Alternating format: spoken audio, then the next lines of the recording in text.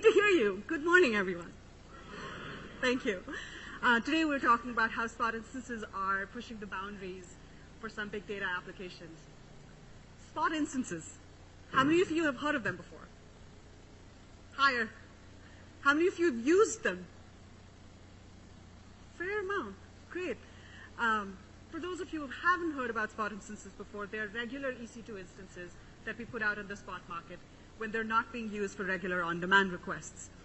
Prices are on average 70 to 80% lower than on-demand, and they're best used for workloads that can scale with compute. For example, you can quicken your jobs 5 to 10 times.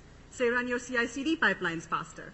Or you can scale your web apps 10x, as several of our customers like Mapbox have done.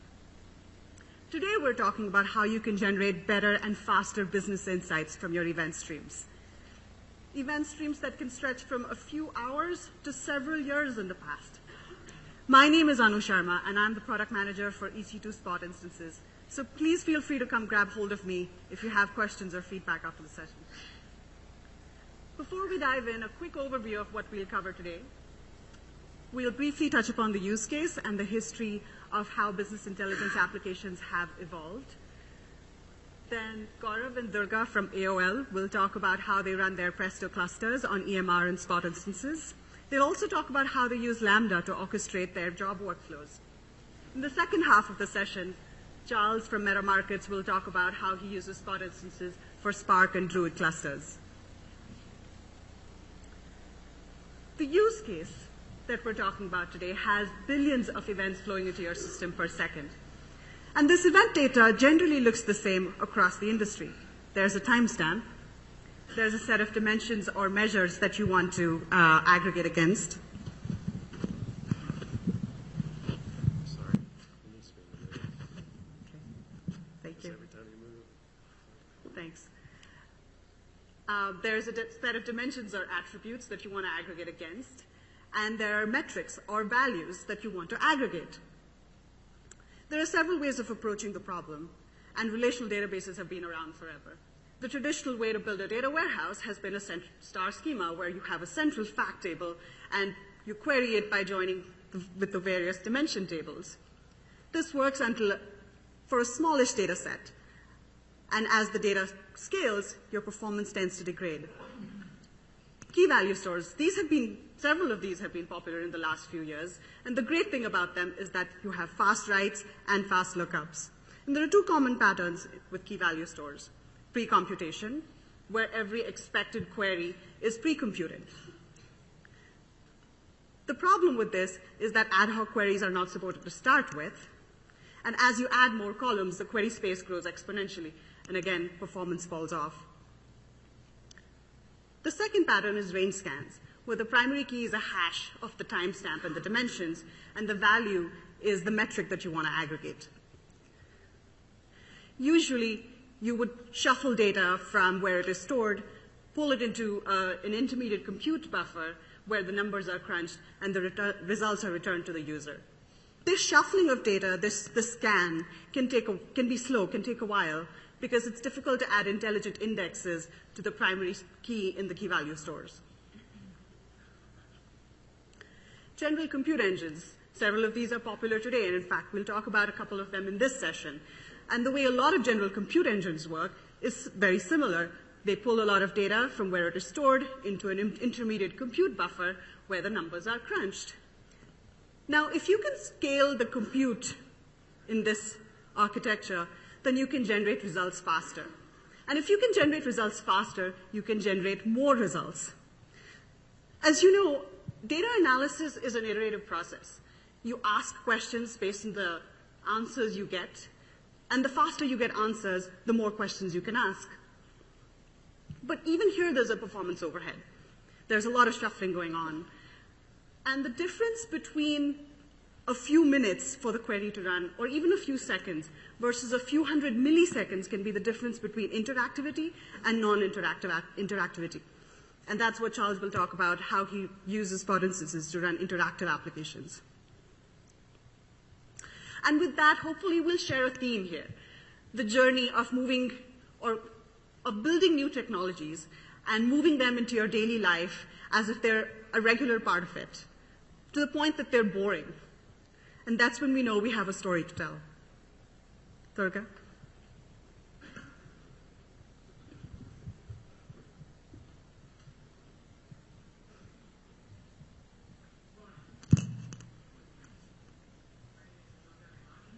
I'm a system architect at AOL, and I work with big data. To give you a brief background, in 2015, we had an in-house Hadoop cluster, and we migrated the data and processing from that in-house Hadoop cluster into Amazon Cloud. Rather than migrating the cluster as is, creating a Hadoop cluster in the cloud, migrating the data and the jobs into it, we chose a different approach. We decided to store the data on S3 and use transient EMR clusters to process the data. Rather than having one cluster and running multiple jobs on that cluster, trying to scale it up and down, we decided to create a separate cluster for each job. This allowed us to scale massively across multiple AWS regions, tapping into the spot markets in all those regions. I have put together a small slide with animation to illustrate how our architecture works.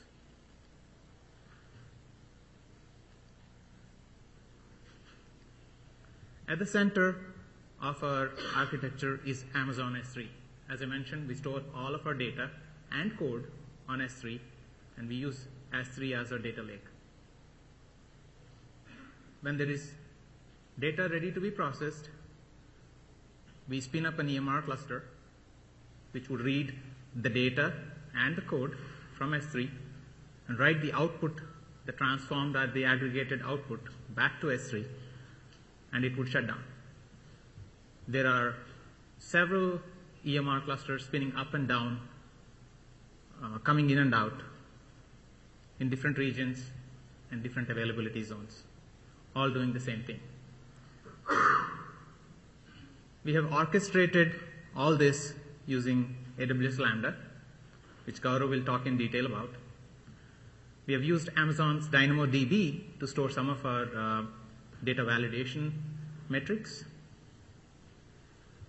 We use IAM to control access to all of our data,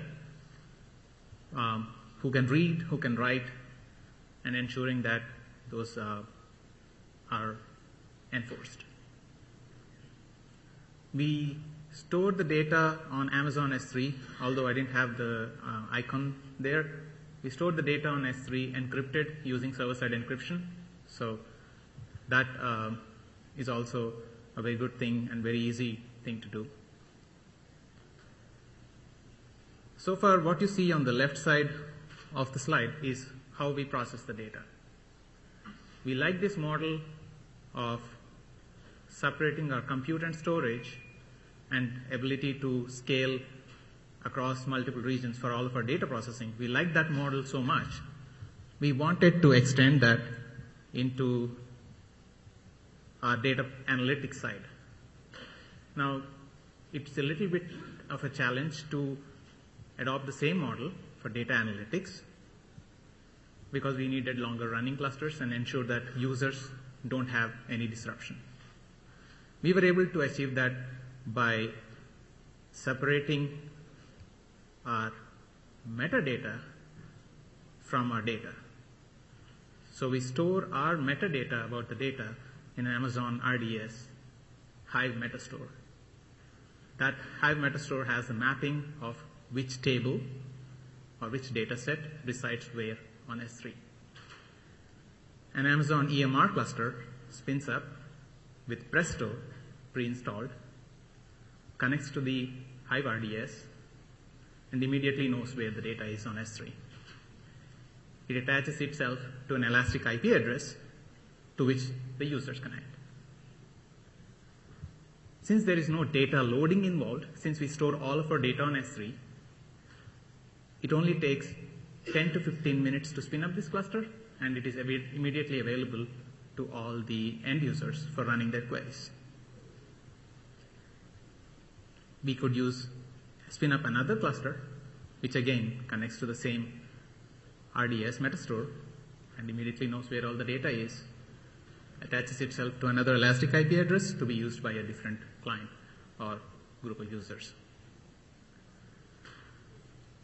All of this has been made even better by the announcement of Amazon Athena this morning, where you could just have Athena read data directly from S3, and your users could run query, and you could achieve a truly serverless data lake.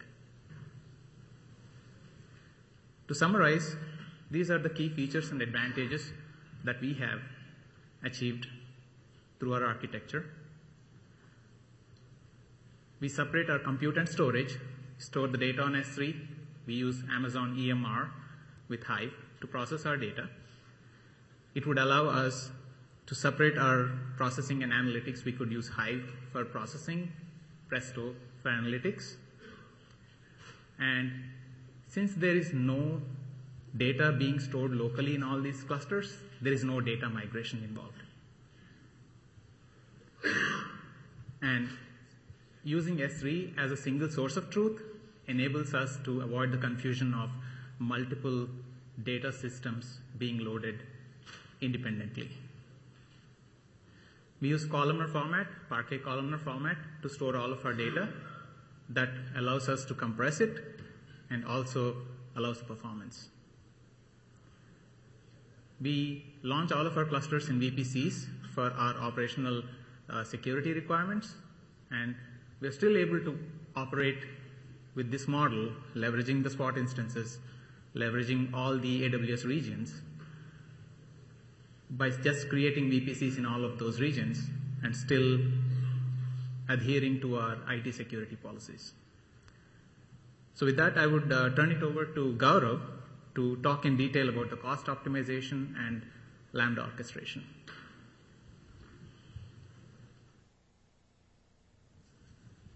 Thanks, Durga. Good morning, everyone. So as Durga explained our architecture, how we use EMR, which are not persistent, we launched like hundreds of EMR. So once we moved all our processing to AWS, the next thing we wanted to is further optimize the cost, because you want to save as much money as you can. Also, we wanted a mature pipeline so that multiple dependencies and right from source to the final summary, everything is taken care without having a lot of dependency on operations, which are like manual, and it impacts SLA. So in case you have not used Spot instances, a few things I'll definitely recommend to take care is availability. As Anu mentioned, that it is different than on-demand. You have to go through a bid process. So sometimes you might not find Spot instances as much in capacity as on-demand. Also, the Spot price vary between different instance type for each AZ.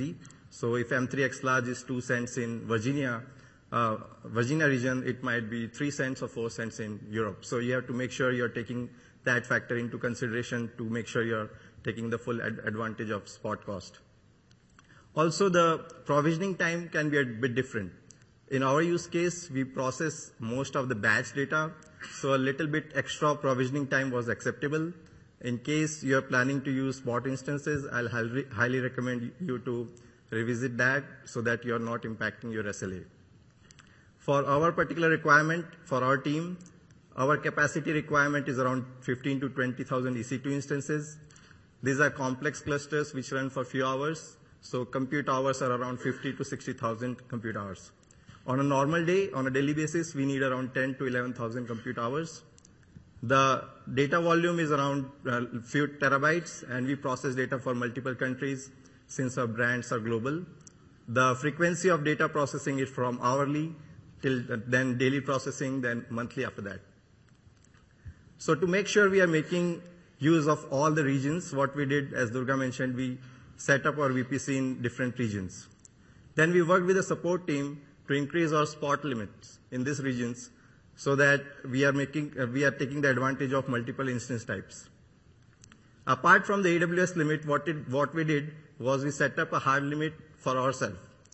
The reason we did that was we did not want to put too many requests in a particular AZ. Suppose you find Virginia A region as the cheapest and you dump 10,000 spot requests, you might end up competing with yourself. So to spread the load across multiple AZs, we set up a limit that we are not going to put request after X number. To find the optimal cluster size, we consider two factors. First is the data volume. So let's say we are trying to process 100 gigabytes of data. Then after that is the code complexity. If you are doing a simple select operation, 200 or 300 nodes might be enough. But if you are doing complex operations like joins or distinct values, you might need more number of nodes. To find the optimal cluster size, that's why the combination of these two is really important. And if you're worried that your spot instances might be taken away due to bit price increase, so the trick that we follow is we bid little bit higher. So even if you bid higher, you're paying actual price. You're not paying the bid price. So when the algorithm kicks into the place that spot price is increased, and if you're under that value, you'll still not lose that cluster.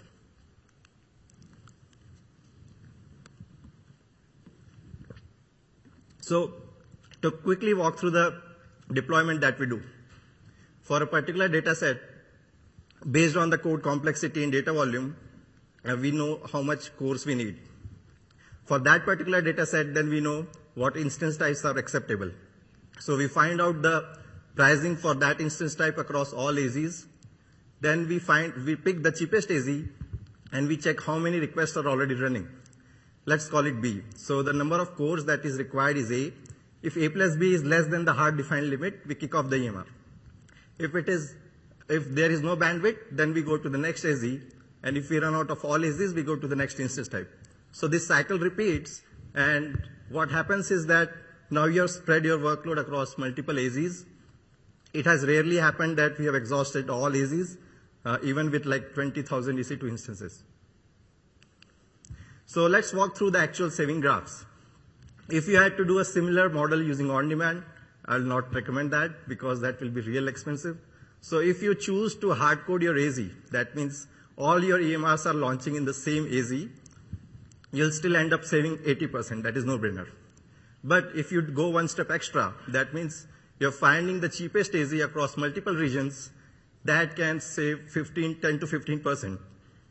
But a question might come to the mind that if you're launching an EMR in a region which is not default or default to the S3 bucket, there is a data transfer cost. So let's walk through the worst case scenario where your cheapest AZ is not in your local region. One thing to keep in mind is that more data you have, more nodes you will need to process the data, and it might also require more compute hours. So the way to read the table is supposed to process 10 gigabytes of data, you need 25 cores. The EMR runs for an hour. So in your default region, suppose it's costing you $429, and in the cheapest AZ, it's costing you $356. There is a data transfer cost of $73, summing up to $429, so you're not saving anything. But this is the use case for the lower volume.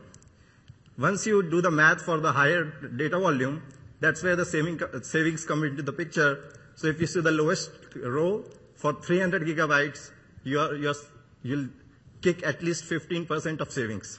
And this we are talking about is the worst case scenario. At AOL, we process terabytes of data, and that's why this is really critical that we identify the cheapest AZ and do all the processing in that AZ.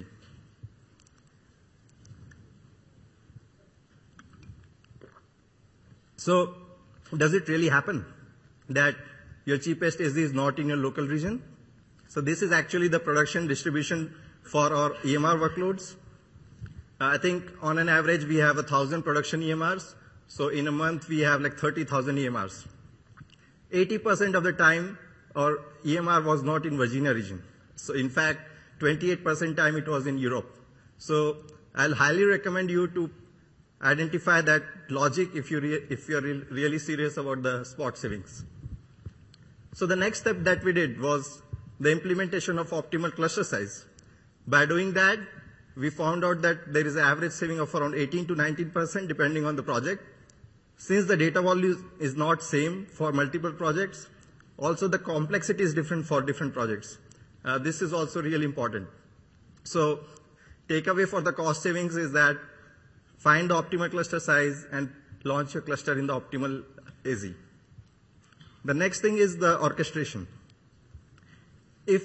How many of you deal with big data or data science? Okay, less number of people.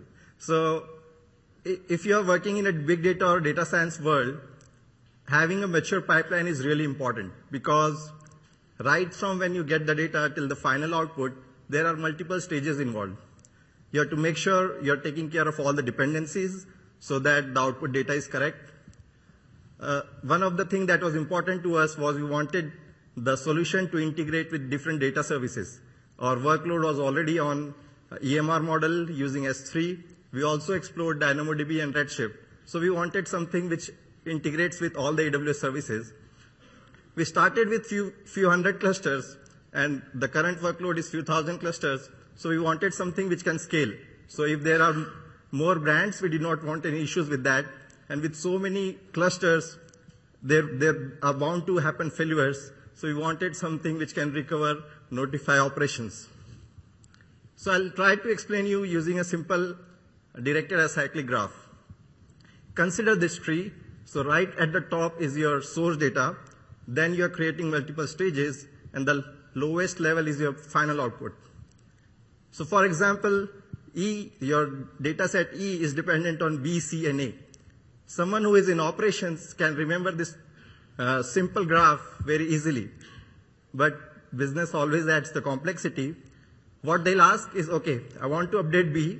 I also want to make sure everything that is downstream has to be updated. And to add to further complexity, they want it to be done for 730 days or 2 years or 6 months. So this poor guy in operations has to make sure everything gets updated and the data integrity is met. So to solve this problem,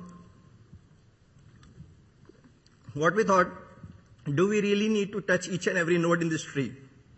How about we just start at the top of the tree and everything downstream is taken care automatically? So what we do is we drop a file for the top node of the tree on S3 that kicks off a Lambda function, which takes care of the deployment logic, ensures dependencies, and kicks off an EMR. So suppose for this EMR, there are 2 dependencies. So this EMR will drop 2 files on your S3 bucket, which will kick off Lambda function, which will again kick off the deployment logic, and your EMRs are kicked off. So the only thing that operation person has to take care is the top of the tree. Everything at the bottom is taken care automatically. So moving to this model has improved our SLA huge, really in a significant way, because before we used to do a traditional model of scheduling. We used to check every hour whether the data is ready. It has moved to an event-driven design. It's serverless. There is no server or anything to maintain because Lambda is serverless. Pricing-wise, it has saved it has saved thousands of dollars because they provide you million requests free per month, and we don't launch millions of EMR. The Autosys is a scheduler that we used to use. By creating generic utilities which scales across every project and different countries, we have shut down more than 2,000 jobs just by 2 Lambda codes. So it scales automatically, and also you don't need to worry about logging because everything gets logged in CloudWatch. So the last point I wanted to mention, since we have thousands of clusters, we wanted something to take care of failures. You might have failures due to network issue or suppose spot price. So we wrote a custom utility called Prunella. What it does, every 10 or 15 minutes it wakes up and it collects the data for failed clusters and the clusters which are running which are in starting state. It writes an entry to the DynamoDB, and as soon as an entry is done to DynamoDB, a Lambda function gets kicked off. So this particular function basically drops the file on S3 for that failed cluster, and the whole cycle again gets kicked off. So, and the notification is sent to operations. So this is a very simple utility that we use using AWS Lambda to take care of all the EMR for monitoring.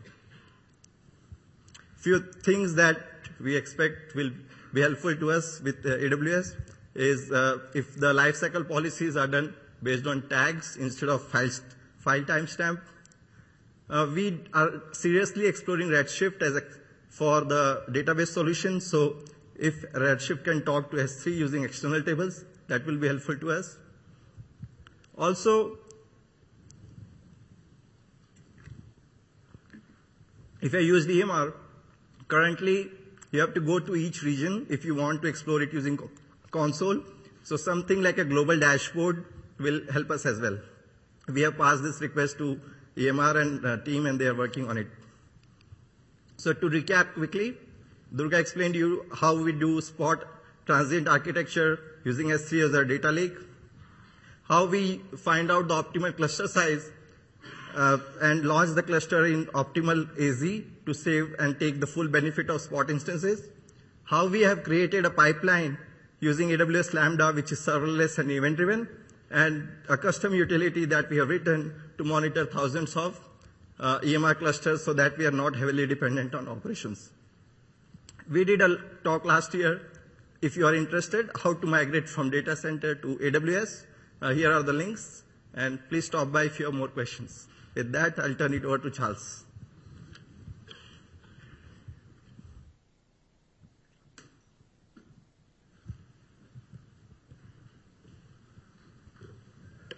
Thank you for coming today. My name is Charles Allen. I am a head of platform at MetaMarkets. You can see my contact information up here. Special thanks to my colleague, Jisoo Kim, who's one of our lead engineers dealing with the spot market. So a little bit about who I am and what we do at MetaMarkets. We're an ad tech company that focuses on servicing the ad tech ecosphere and allowing them to do slice and dice analytics in real time on their data streams. One of the big challenges we have in the ad tech ecosphere is that there is a huge quantity of data coming off all the time. Anytime you go to a website, anytime you bring up an application, anytime you play a game, there becomes availability to show you an advertisement. All of these availabilities have to get logged somewhere, and people have to be able to look at them and see what's going on. By our estimates, the quantity of these transactions that occur are over 100 times larger than what happens on the New York Stock Exchange on a daily basis. So not only is the data long, but the quantity of fields and the complexity of how you analyze those fields is also much greater. So we're about 100 times longer and potentially about 10 times wider than most of the data that you see related to what's coming off of, for example, the New York Stock Exchange. We like to say move fast, think big, be open, and have fun. We are an industry leader for interactive analytics in programmatic marketing. We handle over 100 billion events per day that peaks at a sustained approximately 2 to 3 million events per day. Once it has been massaged, we've had our real-time streams all joined together, and they have been high availability replicated so in order to protect against node failure. That turns into about 3 million events per second that go into our query engine. One of our cool things that we are able to do is that we can take event ingestion lag downtime down to a few milliseconds if required. This, of course, depends on exactly how complex the operations you need to have done are. If you're waiting for a click to come in before you can actually say anything about events that happened, of course, we can't quite predict the future yet and have to wait for that event to come in before we can actually tag it as being a click event. We do dynamic queries, meaning that we do not do any pre-aggregation or pre-slice and dicing. All of the things that we do are done ad hoc at query time. So we store the data in a flat format and have a specialized query engine called Druid that allows us to do dynamic slice and dice queries on a huge quantity of data. Query latencies of less than 1 second for the queries that matter is incredibly common within our system. And all of our product and all of our processing is directly tailored towards real-time bidding and insight on real-time bidding streams. So real quick, I was going to show you guys a little bit about what our product looks like and a couple of the ways that people use it. We're on hotel Wi-Fi here, so it will kind of work and kind of not work. So bear with me for just a minute. So here we can see a view that a particular person may have in relation to being in an exchange. And what's going on is that real-time data is streaming through our system to the tune of a couple million events per second, and you're able to go in and decide what kind of views you might have. So if you're an exchange or an advertiser or a DSP, you can go in and say, these views are specially customized towards the way that I look at this real-time data. You can go in and you can say, okay, I want to look at all my publishers. Okay, here's my publishers sorted by the different quantity of auctions. I want to know, how's Karma Life doing? I can go in and I get instantaneous responses on what my ECPM, my gross revenues are, all that for how Karma Life is doing. If I'm wanting to doing sort of audience kind of related stuff, I also have user segments I can go in and I can say, oh, cool, I get a lot of auctions for up-and-comers. Am I also getting impressions for those? Yes, I'm actually getting a lot of impressions for those. That's really nice. If you want to go see how many people you're actually reaching, we also have the capacity to do uniques. So you can do uniques over time, which is the bottom part down here. This is approximate uniques. If you want to sort by uniques, which is computationally intensive, so hopefully it'll come back pretty soon. There it goes. Okay. So we've just calculated, millions and millions, billions almost of uniques there across various user segments. If I want to do any sort of slice and dice on them, I'm going to change it back to something that's a little bit less computationally intensive. If I want to go look at the slice and dice on these particular segments, I can actually split them up, and I can say, okay, well, here's how these different things performed over time. And so I get all this capacity to do my diagnostics, my insight, my prospecting, my retrospective analysis, and essentially as fast as I can think about it. And that's really what we try to deliver, is the really, really fast user interactive experience on real-time data streams. So the big question I hope you're asking yourself right now is, how do we do that? Well, I'll go over the brief architecture that we have in order to accommodate this torrent of data that's coming into our system. And I'm also going to highlight a couple key points where we make use of the spot market in order to do all of this in a cost-effective manner. Our current spot usage comes in 3 flavors. We have heavy spot usage for Spark, we have heavy spot usage for Druid, and heavy spot usage for Jenkins. The Jenkins use case is really boring because it encompasses like 5 nodes. Woo! But the Spark and Druid use cases are much larger, encompassing thousands of cores. So I will talk mostly about how we use Spark and how we use Druid. For those of you who may not be as familiar with the big data ecosphere, Spark is like what the cool kids are using instead of Hadoop these days, and Druid is a query engine built to analyze time series data in very fast slice and dice manners. So the architecture that we use in order to take in all our data and make it available is known as the Lambda architecture, which means that it has a real-time component and a batch component. Here we see the main things that make up our real-time component. Our initial intake point is a Kafka cluster, and this Kafka cluster is where all the data initially goes in, and its main purpose is simply to catch data. It doesn't really do anything special. Its sole purpose is to make sure that when data comes to us, we can catch it. So if you're looking at it from a kind of data lake kind of perspective, Kafka acts as our data lake at this particular point. From there, for the real-time portion, it goes into a combination of Kafka SAMZAs, where Kafka is the thing that is storing the data at rest, and SAMZA is the thing which is acting on the data as it flies around the system. The SAMZA component here does things like correctly doing ETL on the individual components, on the individual records, correctly making sure that multiple data streams that have events that need to be joined together are actually being joined together. And then finally, it gets pushed over into the Druid real-time component. The key advantages of our real-time pipeline are that it's pretty accurate, but it delivers data incredibly fast, pretty much as fast as you want us to be able to deliver it. The downside is that it's only pretty accurate and not quite perfectly accurate. We also have a batch component, which is the other part, and that comprised of the same initial Kafka cluster, which is persisted into S3. And then Spark does work on the data that comes out of S3 and pushes the results of that data into Druid for historical analysis. So in this particular scenario, we are using S3 as the data lake. So essentially, we push into the data lake from Kafka to S3 and then do processing from S3 to another spot on S3, which then gets loaded into our Druid historicals. This happens typically to the tune of a few hours later. That is configurable and is largely there to handle potential real-time outages, which we can adjust the latency of this batch processing if needed to speed it up or slow it down.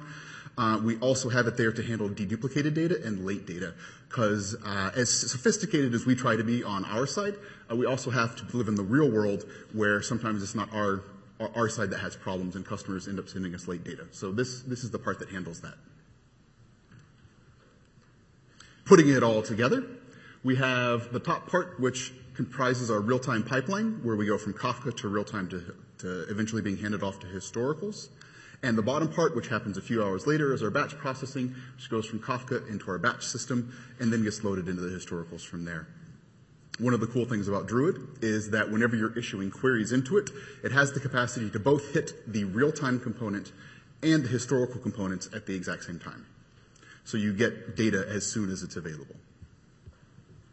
And I mentioned Lambda up there. There's a lot of Lambda being thrown around this week. This is a Lambda architecture is actually the name of this style of architecture, so just so you know. So again, just to reiterate, our key technologies that we use are Kafka, Samza, Spark, and Druid. We actually run our own versions of all of these, and we contribute back to the open source communities for all of these. So you'll see multiple people from MetaMarkets on the list of people who have contributed to these products. Spark on Spot. I love Spark on Spot. It's great. We were running Hadoop on AWS before EMR even existed, and it worked well for quite a while, but it became a huge pain for us to be able to have to manage both Hadoop and HDFS and all these other things. Essentially, it meant that one cluster was actually a whole bunch of different kind of clusters that we had to keep track of. We said we didn't really like that. We want to be able to use the spot market a little more because this batch recovery side, that can take a while. If it has to take a little bit longer, that's not the end of the world. We can live with that. Our customers can live with that because they have the mostly accurate data already there. So we looked at Spark and we said, oh, okay, this is great. Not only can we run the things on Spot pretty well, we don't have to deal with all these extra clusters, all these extra components of our cluster. It has pretty good partial failure recovery that we found, so its retries are pretty nice. It also has great native support for Mesos, Yarn, and as a standalone cluster. And this is something that's become very important to us recently, where essentially once you have something on the spot market, you have essentially this big heterogeneous pool of resources. You have to be able to manage them and launch things on them and keep track of them. Having something out there that is made to manage heterogeneous resources like Mesos, Yarn, or a standalone Spark is very, very advantageous. The only real bad thing that we found across the transition to Spark on Spot was that it's really rough to configure multi-tenant. So whenever you have these highly heterogeneous clusters, you're going to have different capacity in all these nodes, and often you're going to have multiple Spark tasks run co-tenant on a particular machine. Now, we found out the hard way to start with that there's a lot of places within both the Spark code and even within the JVM itself that assume number of cores is the correct thread setting for various things, including Jetty settings and garbage collection settings. So you can imagine if you're running an X132XL and every single subcomponent that runs on an X132XL, all been packed and managed through Mesos, Yarn, or standalone, thinks that it has all 128 nodes to itself, then it's going to end up with a lot of things that are wrong when it actually tries to run. So you have to do a little bit of configuring and a little bit of proper containerization to make sure that the Sparks that you're running on a heterogeneous Spot cluster actually do the things that you want it to do and that it understands the resources that it has available. Memory is another component where I've had to do a lot of configuration changes. So making sure that Spark properly understands the difference between heap memory, direct memory, and page cache, and getting those to be taken into account properly is another place where you have to be careful about doing things in a multi-tenant environment. How much data do we actually push through Spark? Spark has a really cool metric called memory bytes spilled. That's essentially when it starts to sense that it has too much space that it's trying to take up locally, it spilled some of it to disk. We typically do between 1 and 4 petabytes a day, and that comes to be between 200 billion and 1 trillion events per day. Peak days, though, can be up to 5 times baseline. So with our Spark cluster, we can very easily greatly grow on Spot up to 5 times what our baseline load is without any sort of problems, and then scale back down once we don't need that anymore. Our spot pricing strategy is not as aggressive as some other people. We aim for amortized savings and ease of management and developer sanity. So instead of trying to squeak every last penny of savings out, we aim for pretty good savings and ease of management. So in our use cases and our real-time or our actual usage in production, we tend to get at least 60% savings versus on demand with minimal to no effort to actual cost management. This is more retrospective, being like, if things get too expensive for too long, switch the strategies. Otherwise, don't worry too much about it. To compare that, we get approximately equal to what a 3-year commitment would be, but we're not locked into a particular instance type. So after the announcements this morning, I'm going to go back and talk with my team and be like, hey, do we want to use some of these? Those R4s look pretty nice. So we'll see how that goes.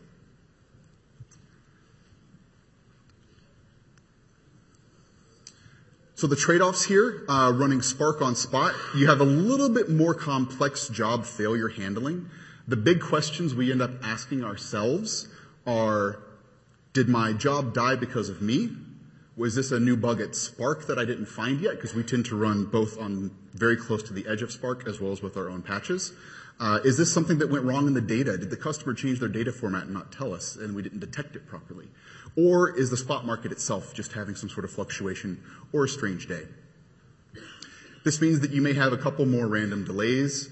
But for us, since it's a batch pipeline, we have pretty good monitoring on our batch pipelines, so we can adjust and respond appropriately pretty well.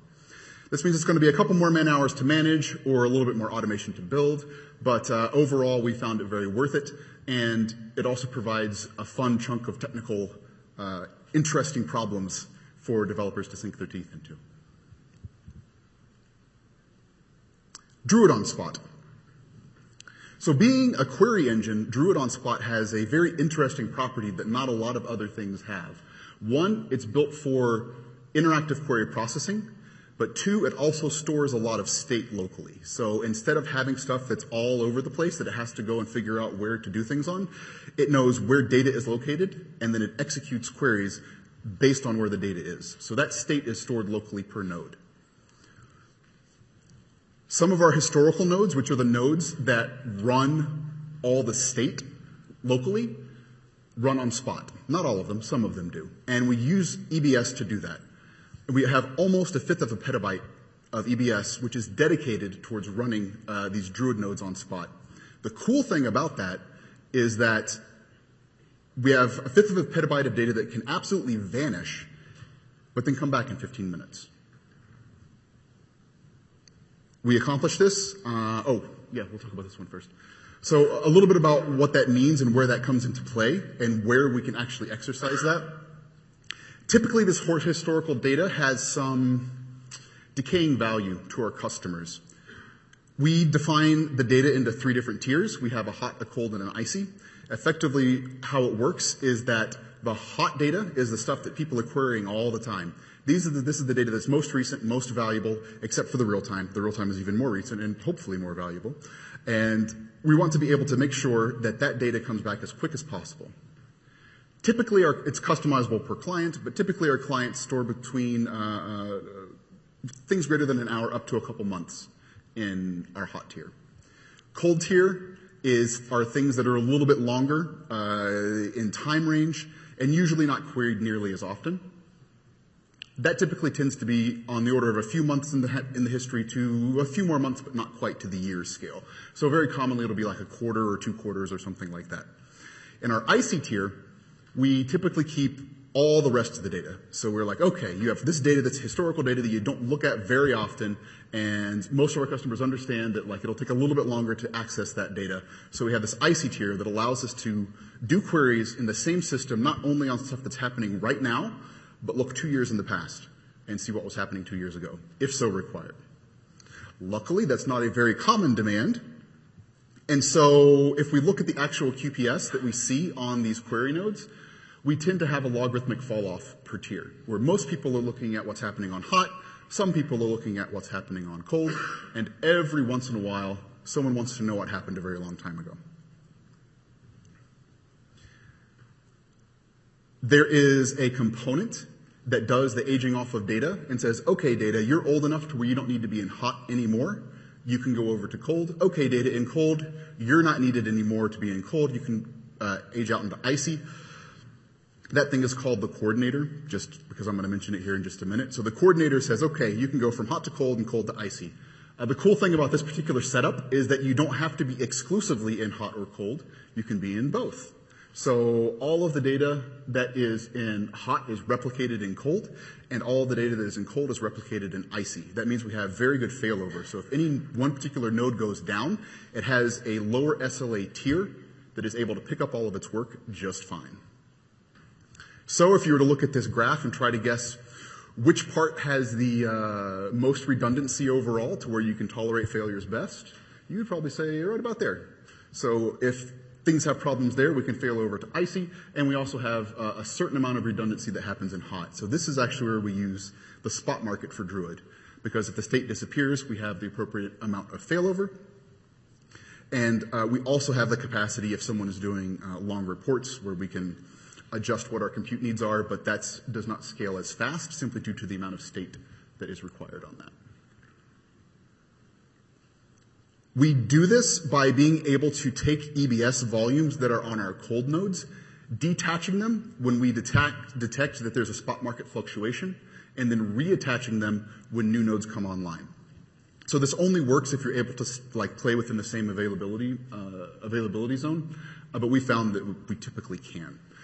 We found sometimes, for example, like an R3 4x large is really, really expensive, but for whatever reason, the R3 8x larges still have really low price, so we're like, fine, we'll use R3 8x larges instead. We don't care that we have the extra resources, right? So with using EBS with Druid on Spot, we define a pool tag for our EBS volumes. If the EBS pool is empty, we simply will create a new volume. Otherwise, we simply claim one from the pool, do a quick sanity check on the volume, and if it's unrecoverable or has some sort of permanent error, just discard it and we'll create a new one. Once we're actually running, we do some monitoring of the APIs that Amazon provides to see whether or not we are about to be terminated on Spot. If we think we're going to be terminated on Spot, we stop the application, cleanly unmount the volume, but we don't actually terminate the instance. We wait for death. So whenever AWS comes in and terminates us, we get that hour for free. And then if something went absolutely horribly wrong, then we can at least go in and debug the instance and figure out what happened. Originally, we actually ran Druid without using EBS reattachment. So every once in a while, when we got one of these little search messages that appeared in our email, it was going to be an interesting day. But we now have put EBS reattachment in place. We still get these messages, but they're just ignored. They originally were incredibly terrifying to get, but now it's just mundane. By the time we actually have noticed that it has happened, it usually has fixed itself, and it's just not as interesting anymore, which is a very good problem to have. If you're running Druid on Spot, a couple of tips that I want to kind of call out. The coordinator, that little thing that decides what needs to go where, does not do very well if you only have half of a tier of stuff available. So if your cold tier is hacked in half, the coordinator is not going to like that. It is typically better to kill that tier completely until you can fix things if you can't fix them fast enough, rather than let instances flap up and down, because the coordinator gets very confused about where it can put things, and it might take way too long reaching solutions on where things should go rather than being able to move forward. As a side note, nodes typically have a burn-in time due to the JVM and the just-in-time compiler. In our production tests and experience, this is usually on the order of a few minutes, maybe up to 5 in some cases. But that's just something to notice, or something to note. So we do this by using Druid, the EBS reattachment script. We are very happy to open source this tool. If you go into the EBS, or go into the MetaMarkets Git repository, it's just called EBS reattach. We'll have an official announcement for it sometime in the next couple of days. So yeah, so if you want to use EBS reattachment in the way that we use EBS reattachment, please go check out our source code. If nothing else, you may find it interesting to see the different error messages we've seen come back from the Spot API that is provided. So. Monitoring. Everybody who does production stuff needs to know about monitoring. We took a look at the spot market itself and said, if only there was some tool that allowed powerful drill down analytics on real-time markets. So we took a look at our own stuff and we said, hey, why don't we use our own stuff and dog food using the spot price, using the spot market, which we do. So we use our own tool and able to do slice and dice analytics on the spot market, how the spot market is doing.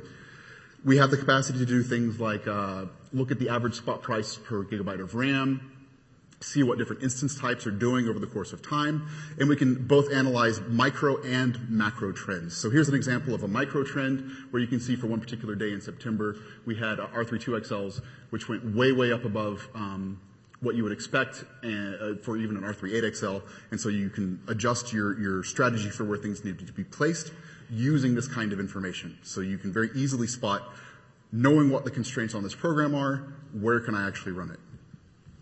Which for us is either CPU bound or memory bound, depending on exactly what the particular task is. You can also look at macro trends. I particularly like this one. This is a graph of what happened to the X132XL spot price over the course of September. If you look on the left over there, that is not an interesting spot market at all. You simply flap up to the on-demand price and then back down to a very low price. That becomes very hard to predict anything. It becomes very hard to play in overall. But on the right over there, you can see sometime in mid-September something happened, and it became a very interesting market to go play in.